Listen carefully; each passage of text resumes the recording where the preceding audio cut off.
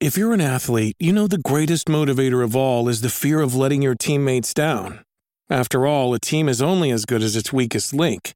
So you owe it to those wearing the same jersey as you to be your best every time you step on the field. That's why there's no vape in team. When you vape, you can expose your lungs to toxic chemicals that can damage your lungs. If you're a step behind, the team's a step behind. Brought to you by The Real Cost and the FDA. Today on the show, we explore the incredible origins behind one of the most enduring characters in all of gaming, Doom Guy.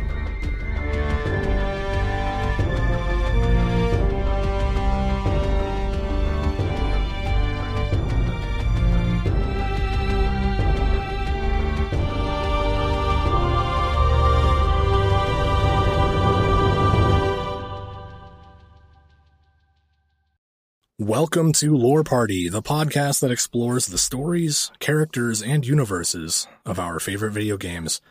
I'm Connor. I'm Bruce. And we are joined by an extremely special guest today. We're excited to welcome Ty, a.k.a. the Motherlode, a.k.a. the Prophet of the Drowned God, also known as the host of the In the Keep podcast. Thanks for joining us today, Ty.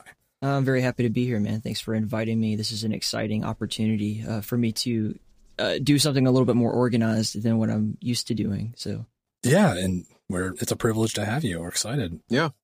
Today we're breaking down kind of one of the most legendary figures in any gaming franchise, and just honestly, the genre of first-person shooters wouldn't really exist as we know it without our main subject today, Doom Guy. Is that fair to say? I mean, there have been other shooters, but... Oh, yeah. Like, this is your father's Master Chief. Like, this is the OG Space Marine of first-person shooters. Doom Guy is, even if you haven't played the game, you know who he is, you know what he does. And you pay your respects to the godfather of blowing away bad guys from the first-person perspective.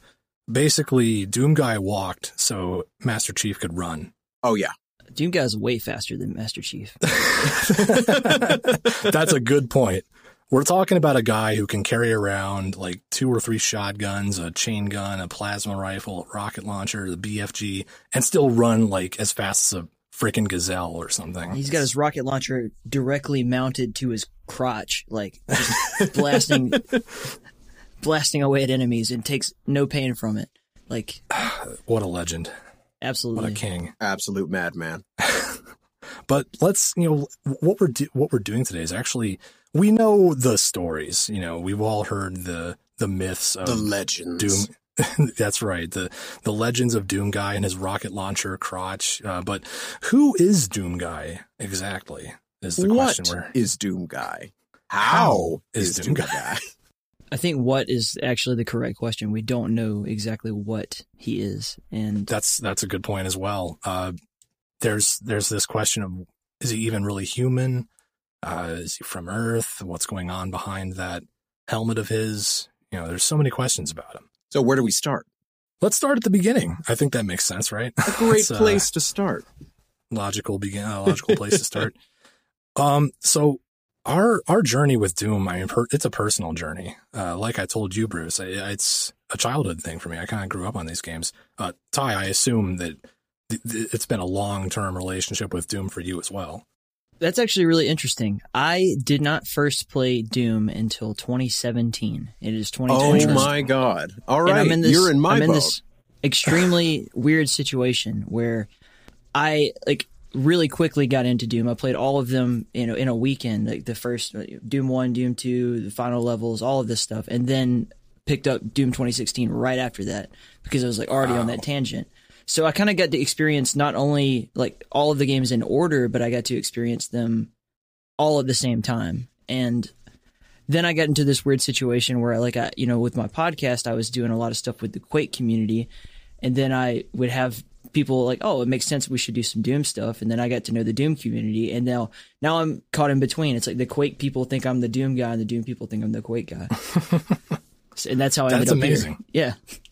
That's so cool. You really had the crash course then. You just sort of crammed it all in and experienced it all in one quick shot. That's really cool. Definitely. Well, yeah. I would ace my Doom 101 class, I guess.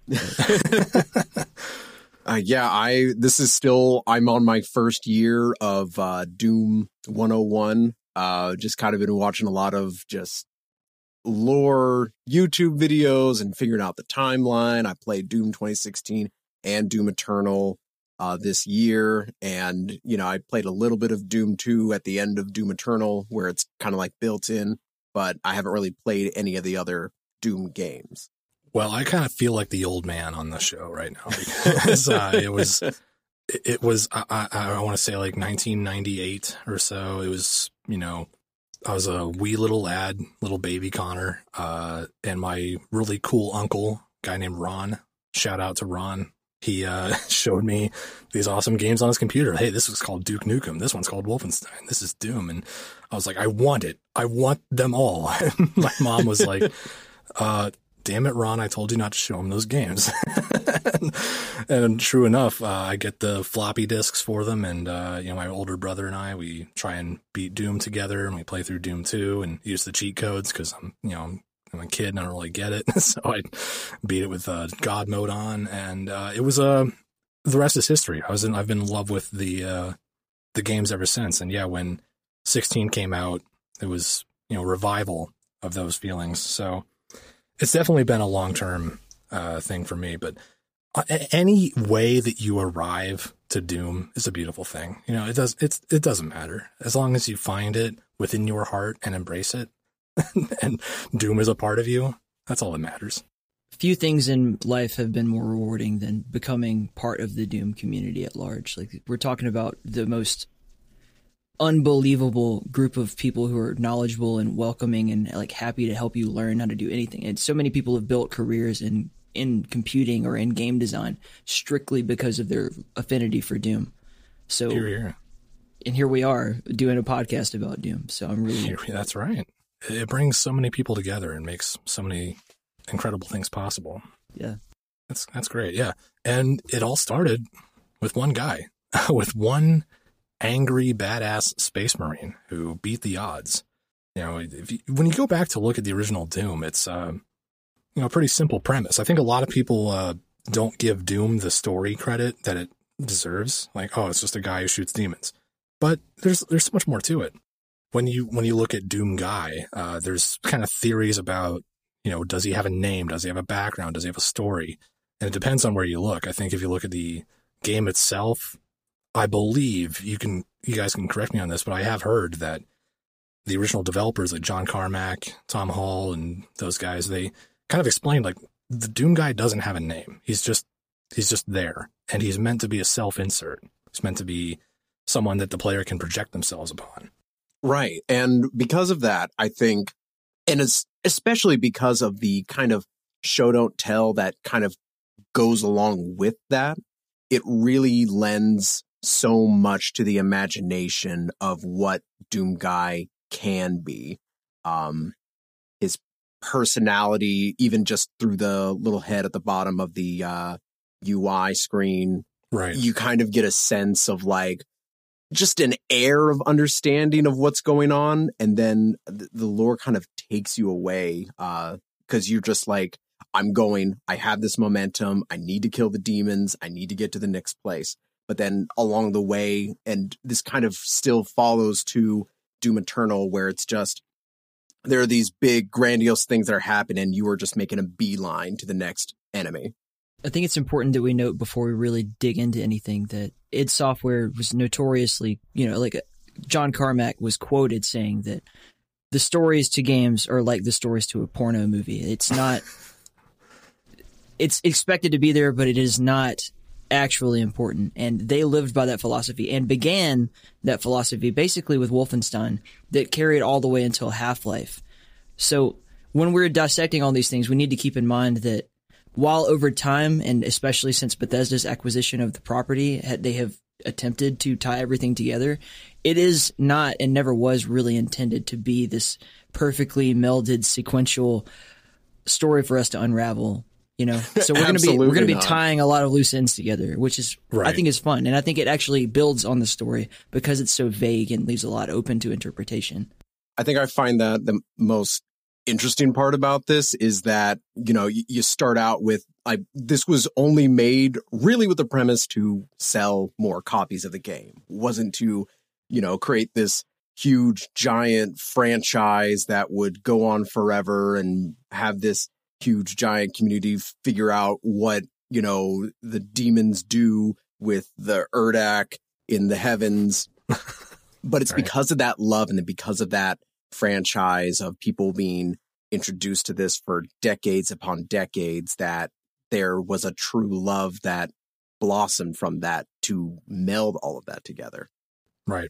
A lot of the story that we see behind the action that's inherent to Doom is, like you said, Ty, and like you said, Bruce, it just kind of comes from the fans in a lot of ways, and it's like a labor of love that the story has taken shape. And part of that was I like how you mentioned the kind of little face at the bottom of the game screen in Doom 1 and Doom 2, like that really ties into the original intent behind Doom Guy to just be a self-insert, just kind of be like a blank slate for the player to relate to. And when you see that guy at the bottom, like grinning when he pick up a new gun, or like kind of, looking angry when he gets shot, just kind of darting his eyes around, all paranoid. It's like, yeah, you feel like you're in his shoes. And one of the original instances of really immersive first-person shooter gameplay was like, you are that guy. You're in a very dangerous place, and you got to keep your wits about you. I think that BJ was probably the first example of this, but bringing the effect that Link from Zelda had on the player to the first-person perspective for the first time really goes a long way in immersion. And that's why I've dedicated countless hours to first-person shooter gaming. Like, my whole podcast revolves around that, specifically because I'm like addicted to that feeling of, you know, inhabiting the shoes of a character who can just, for all intents and purposes, be me in this world. Right. Yeah. And there were sort of attempts by whoever held the license at the time. I guess there was a novelization of the original Doom game. I don't really know much about, how that happened, but there was a book. And there's the one Doom for Bible. each. There's one. No. The Doom. Hold on. Back up. This is why I'm glad you guys brought me here.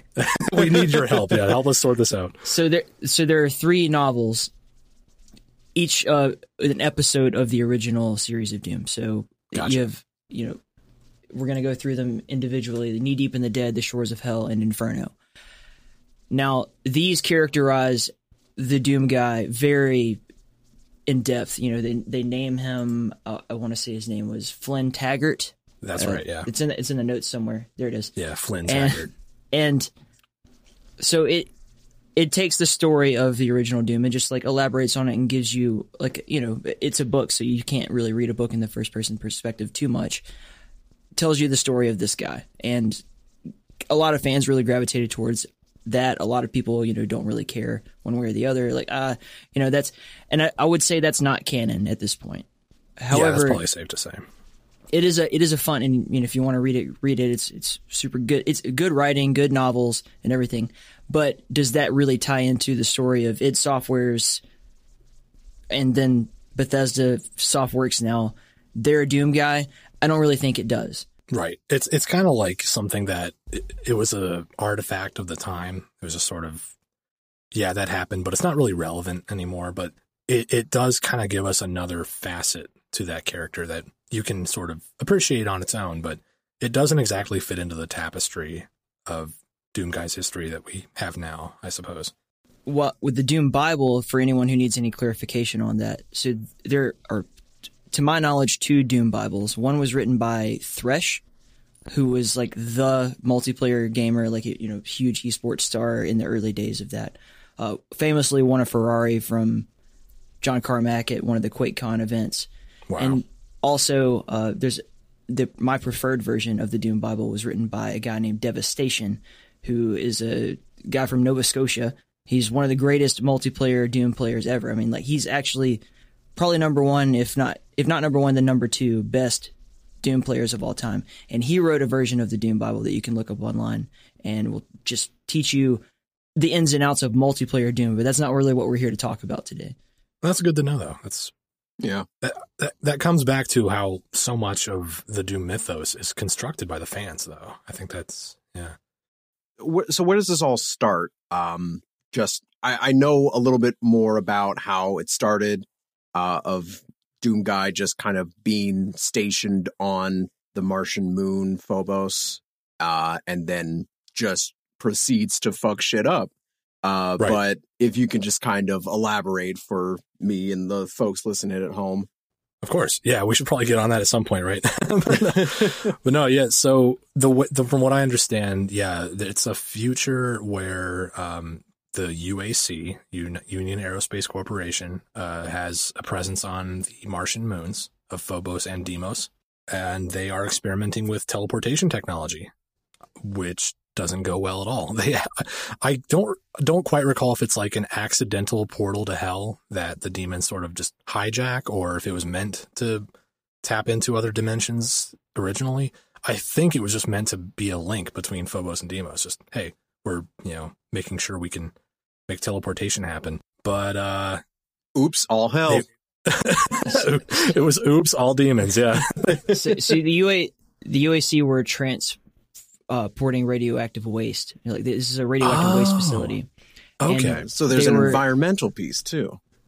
Yes, it's all of this is a metaphor for save the Earth, I guess. That makes so much sense. Let's go trash someone else's planet. The demon is the trash. So anyway, like as with all mad scientist stories, they're doing this, transporting thing, and they start doing these secret experiments. Like, oh, we have this teleportation technology. And so they begin creating gateways between Phobos and Deimos. And over time, that reveals that there's something tapping into this portal, this teleportation thing that we are not able to detect. And thus, something friggin' evil starts pouring out of the teleporter gateways. That's straight out of the game. That's an apt description as well, yeah. Yes. What I do love the descriptions at the Doom manual, because I remember reading that in my bedroom and like as a kid thinking like, oh, this is awesome. Like they describe the demons as, tear your friggin' head off if they get close to you. It's awesome. But yeah, something friggin' evil did indeed cross over. And everyone on Phobos ends up either dead or possessed. And Doom Guy is the sole survivor. He's the one Marine left to save Mars, I guess. And that really sums up. It really doesn't get much more deep than that. It's just you are the last Marine alive. You got to try and stay alive. And Doom Guy ends up finding the source of the invasion, which leads him to hell itself, I believe. Yeah, so episode by episode, he shows up on the shores of hell. He's found Deimos. He's like transported himself to Deimos, which had disappeared previously. And then he realizes after he kills the cyber demon that Deimos is floating above hell. He climbs down to hell, and that's where you begin the Inferno episode of the original Doom game.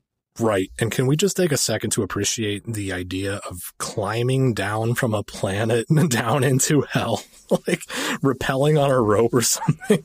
Yes. How wild is that? I mean, compare that to shooting yourself on a rocket to Mars and whatever. I think Doom Guy's proven. I mean, this is the first time he proves his merit, and not the last time he proves his merit. Of course. Yeah. Yeah.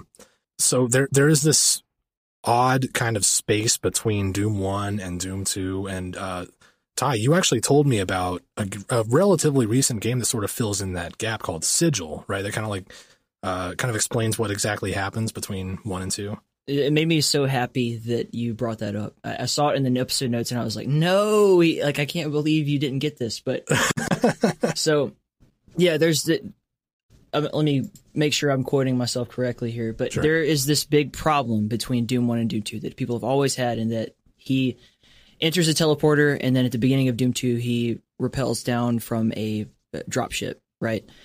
And it's like, what the fuck happened in between there? Right.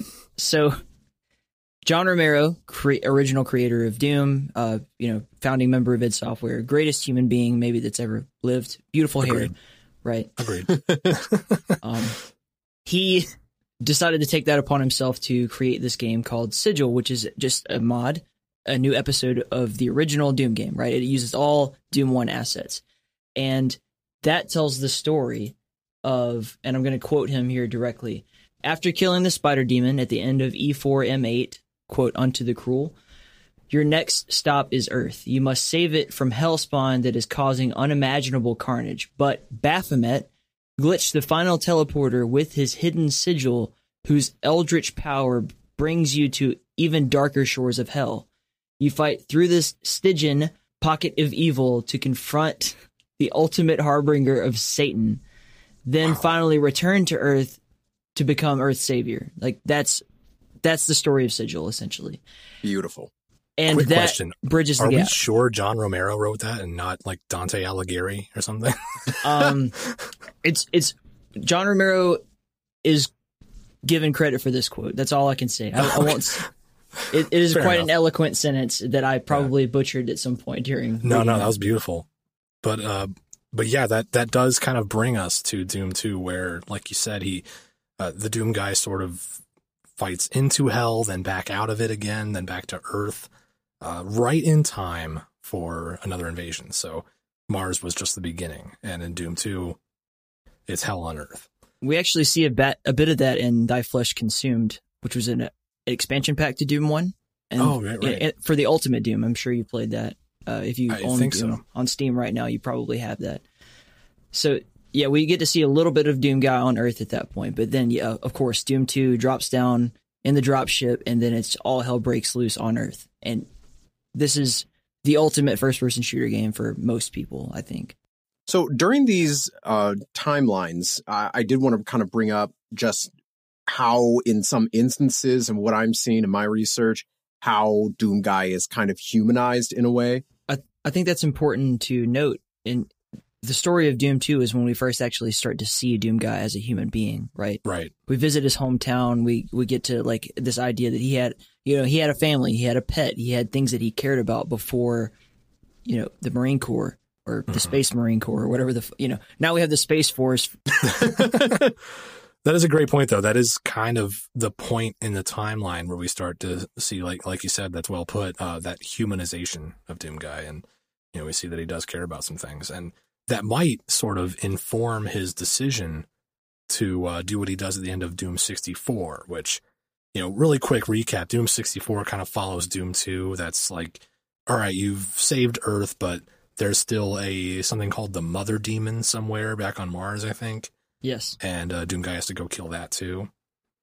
And then, so then he decides, I'm over this, this is bullshit. I'm going to go straight to the source and just stay there. So he kind of goes to hell at the end of Doom 64 and decides to just stay there and keep killing demons for eternity, basically. It's important to note that Doom 64 was kind of retroactively tied into the modern Doom story, right? Right. So they've added a new episode with credit to Kaiser and the guys over at Night Dive Studio for actually creating this new episode and refurbishing the game for all of us to play on PC now. He had actually modded and created like the Doom 64 within Doom 2 that everyone had access to. If you wanted to play it on PC, you played it in the Doom 2 engine up until this year when they released this new version of it. Gotcha. Yeah. And that features the whole new episode that ties it into the Doom 2016/Doom Eternal story. I see. So it's a patchwork history. Like pieces are being added to it kind of all over the place. I started this by telling you that the story was not established by the creators. They didn't care. Yeah. It wasn't a part of their... They didn't intend for us to be here 20 years later, 25 Making years a later. podcast.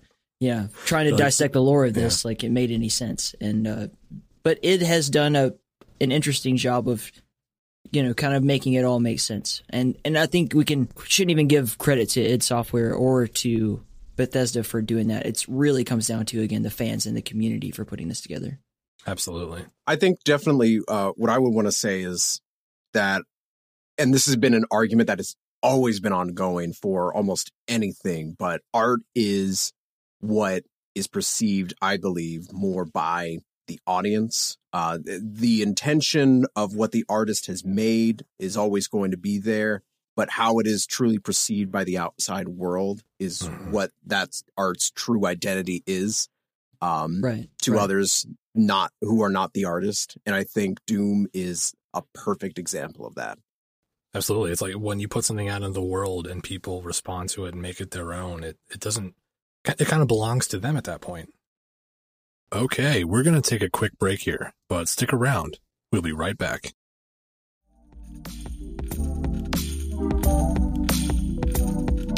Hey, Lore Party listeners. This is Lawrence, one of the producers here on the show. I'm dropping in to talk about some of the amazing content that the team has developed, and that you're obviously aware of, seeing as you've made it this far into this amazing episode. I would encourage you to scroll through the rest of the feed and check out some of our spin-off podcasts as well. Our episodes are easy to follow and may even inspire your next video game purchase, which is why I'm pretty much addicted to Stardew Valley. Anyways, leave us a rating and review on Apple Podcasts and chat with us on social. Now back to your regularly scheduled podcast.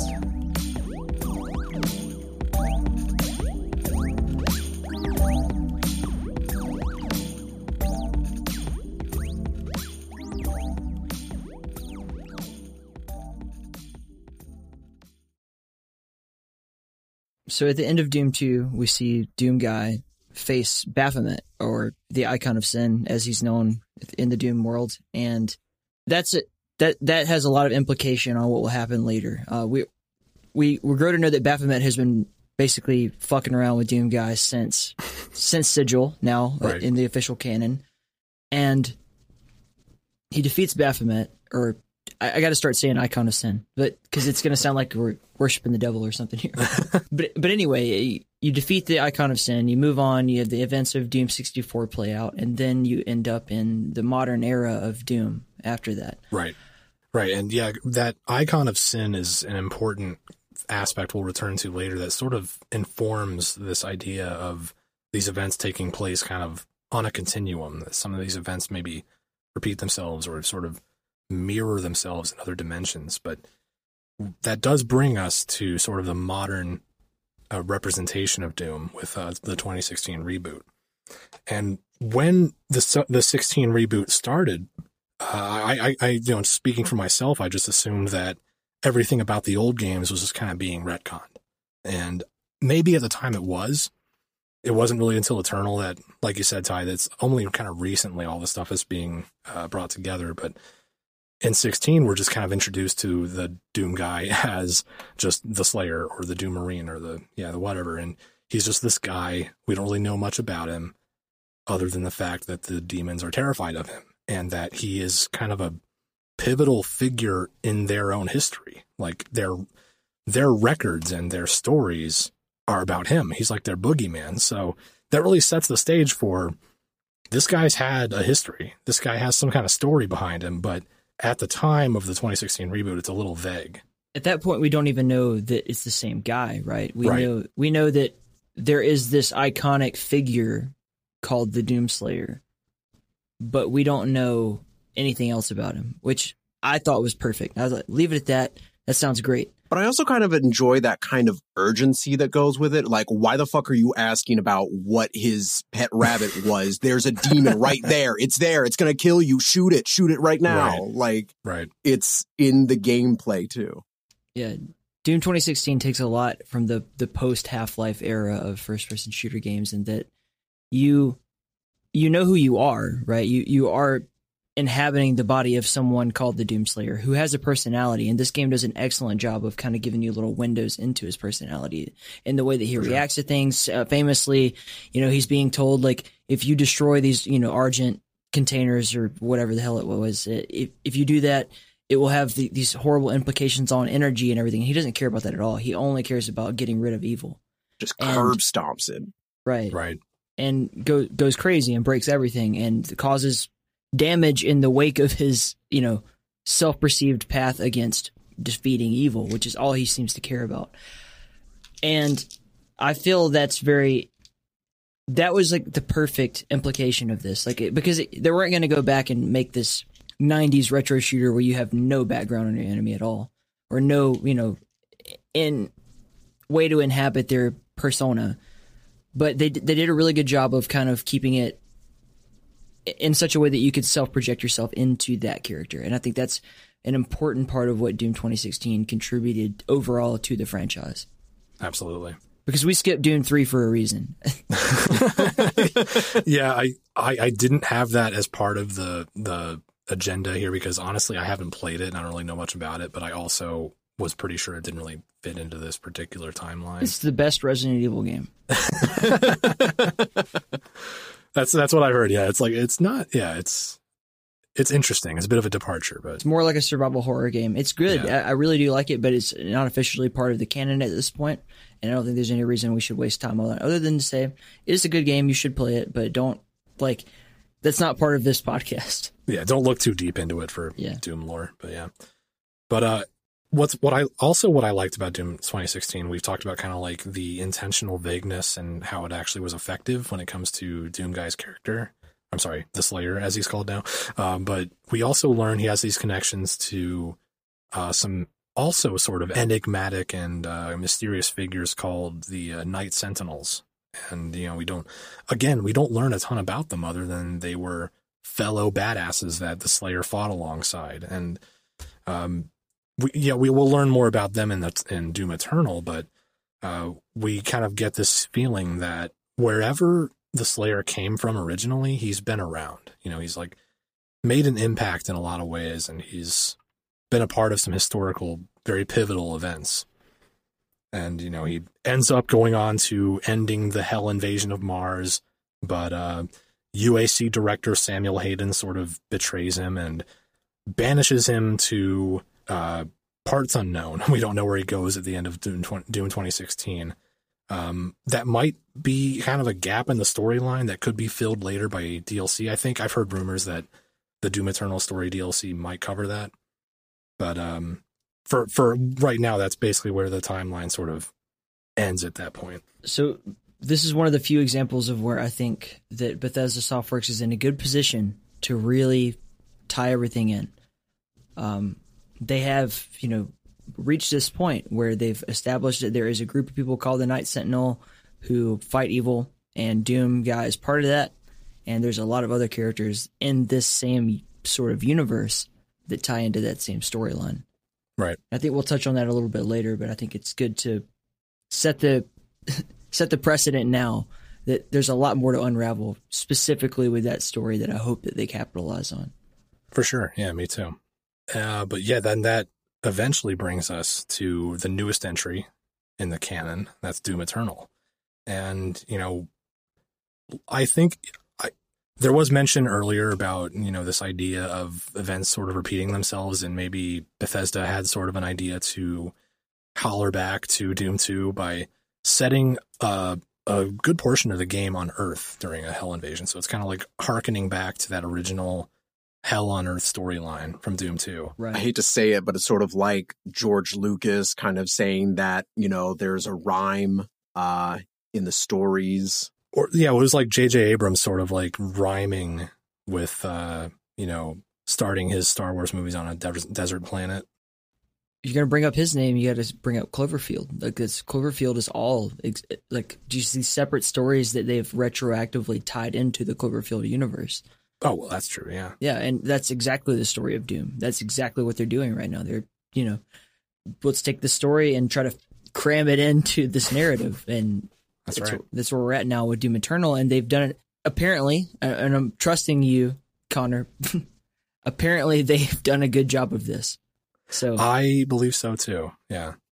But yeah, like when Doom Eternal starts, we're kind of given just a very basic setup of the coolest opening to a video game in my recent memory. I loved it. Yeah. I thought it was amazing. Just the radio static, and he's just cocking his shotgun, and the anger in his eyes. It's not even really anger. It's like resolve. He's just, here I go killing again. It's like, I'm going back to work. It's so badass. And that music. Oh my God. But that's Doom Eternal. The continental pentagrams and oh yes. The Doom Fortress and the Stargate portal. And it just sets it up for just romp through dimensions. Yes, absolutely. So yeah, Doom Eternal really sets the tone early on that Doom Slayer is just the lone resistance, or like the one guy who can do anything about what's happening. And so he's just going off to raise hell. And it's very high energy. And throughout the throughout the story of Doom Eternal, obviously it's tons of blood, gore, and slaying demons.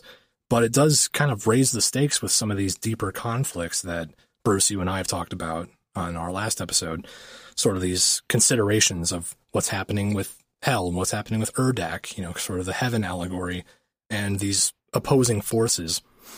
We also learn more about the Slayer's history with the Night Sentinel. So some of the things that Doom 2016 brought up and didn't really elaborate on that deeply, Doom Eternal really blows the doors off. Yeah, they gave us way more than we were even asking. Absolutely, yeah. But yeah, we learned that we see flashbacks, actually. I didn't really ever expect flashbacks to be a part of Doom storytelling, but we got a few. I think they were done well, but they were unexpected, I guess. Because we see, like, from Doom, the Slayer's perspective. I keep wanting to say Doom Guy, and you'll know why soon, because they're the same guy. But we didn't know that until Doom Eternal, or at least not for sure. But we do see these flashbacks from the Slayer's perspective of when he first arrived on Sentinel Prime, the homeworld of the Night Sentinel and the Argenta. And he's kind of dragged before their leaders, like their priests. And he's just ranting like he's a madman. He's lost his mind. He's just going rip, tear, huge guts. And when I first saw that cutscene, I lost my mind. I was like, holy shit, they actually did it. They did it. The absolute madmen. They really did it. And I was like, that's confirmed. Doom Guy and the Slayer, same person. It was amazing. It was an amazing point in the game. I like that there's a literal line of that. Yeah. He rises in the ranks. He tries to do his job well, and then as they are being attacked by this insurmountable force of demons, he is given through the divinity machine this unmatched amount of just cosmic power that then transforms him into the Slayer. Right. I do want to point out what was hilarious to me was those lines. Like, we hadn't heard the Slayer speak at all until then, but we see kind of like when he first arrives, he's just rambling about huge guts and wanting to rip and tear. And those are like the only words he can speak. Ty, do you recall that Doom comic strip where it was like the guy who was just crazy and pissed off and he's yelling at demons about wanting to rip their guts out? Do you remember that? I think it's unfair for me to say that I recall it because I was a child when that came out, but I am aware of it. And yeah, like it is a really funny thing that just this little phrase that was used in an offshoot comic book that was just, a money grab basically. Right. Became the official kind of moniker. This is the line of Doom Guy, rip and tear. And I like that they capitalized on that. That's really interesting. I'm not sure who it was on the team. It could have been a writer or his own name could have been Hugo, could have been anyone, Marty, but they like latched onto that all the way and have ran with it ever since. And it's a good moniker. It really does tie into it. And when you get to the Quake Champions, that's a big line in the game too. They really run away with that. It's awesome. It's great to see, like, the folks at Bethesda who worked on 16 and Eternal really embrace some of the lesser known quirks and little features that some of the Doom fans know about. Well, guys, I think that about wraps it up for us. But Ty, I want to thank you again one more time for joining us on Lore Party. It's been a pleasure. It's been an honor and privilege to have you. Folks out there, you can catch Motherload on the In the Key podcast. Do you have anything big you want to let us know about coming up? Got an episode that just dropped with Cyberhook developer. If you are a fan of defrag or race maps or anything like that, if you like swinging around doing cool things, check out that episode. I also recommend, if you're a big Doom guy, we have countless episodes with amazing people from the Doom community. I Specifically, recently we had an episode with Sergeant Mark IV, who created Brutal Doom, which is monumental in the world of Doom modding. So much. Like, I can't even say. If you're a fan of Doom, you will love our podcast. There's no way you get around it. So, check it out. And many other things. If you're a fan of first-person shooters in general, or if you're a fan of just great retro games in general, I think that the Keep community is the place for you. And I hope that you find a home there. You're here. And also, while I've got the mic, I really like this. This is really fun, and I hope to work with you guys again in the future. Anytime. Thanks, dude. Same. Yeah, this has been great. Well, that about wraps it up. We hope you enjoyed the episode, and if you did, please take a second to rate and review us on Apple Podcasts. It really helps us grow the show. And be sure to connect with us on Instagram and Twitter at lore_party. Thanks for listening, and we'll catch you next time.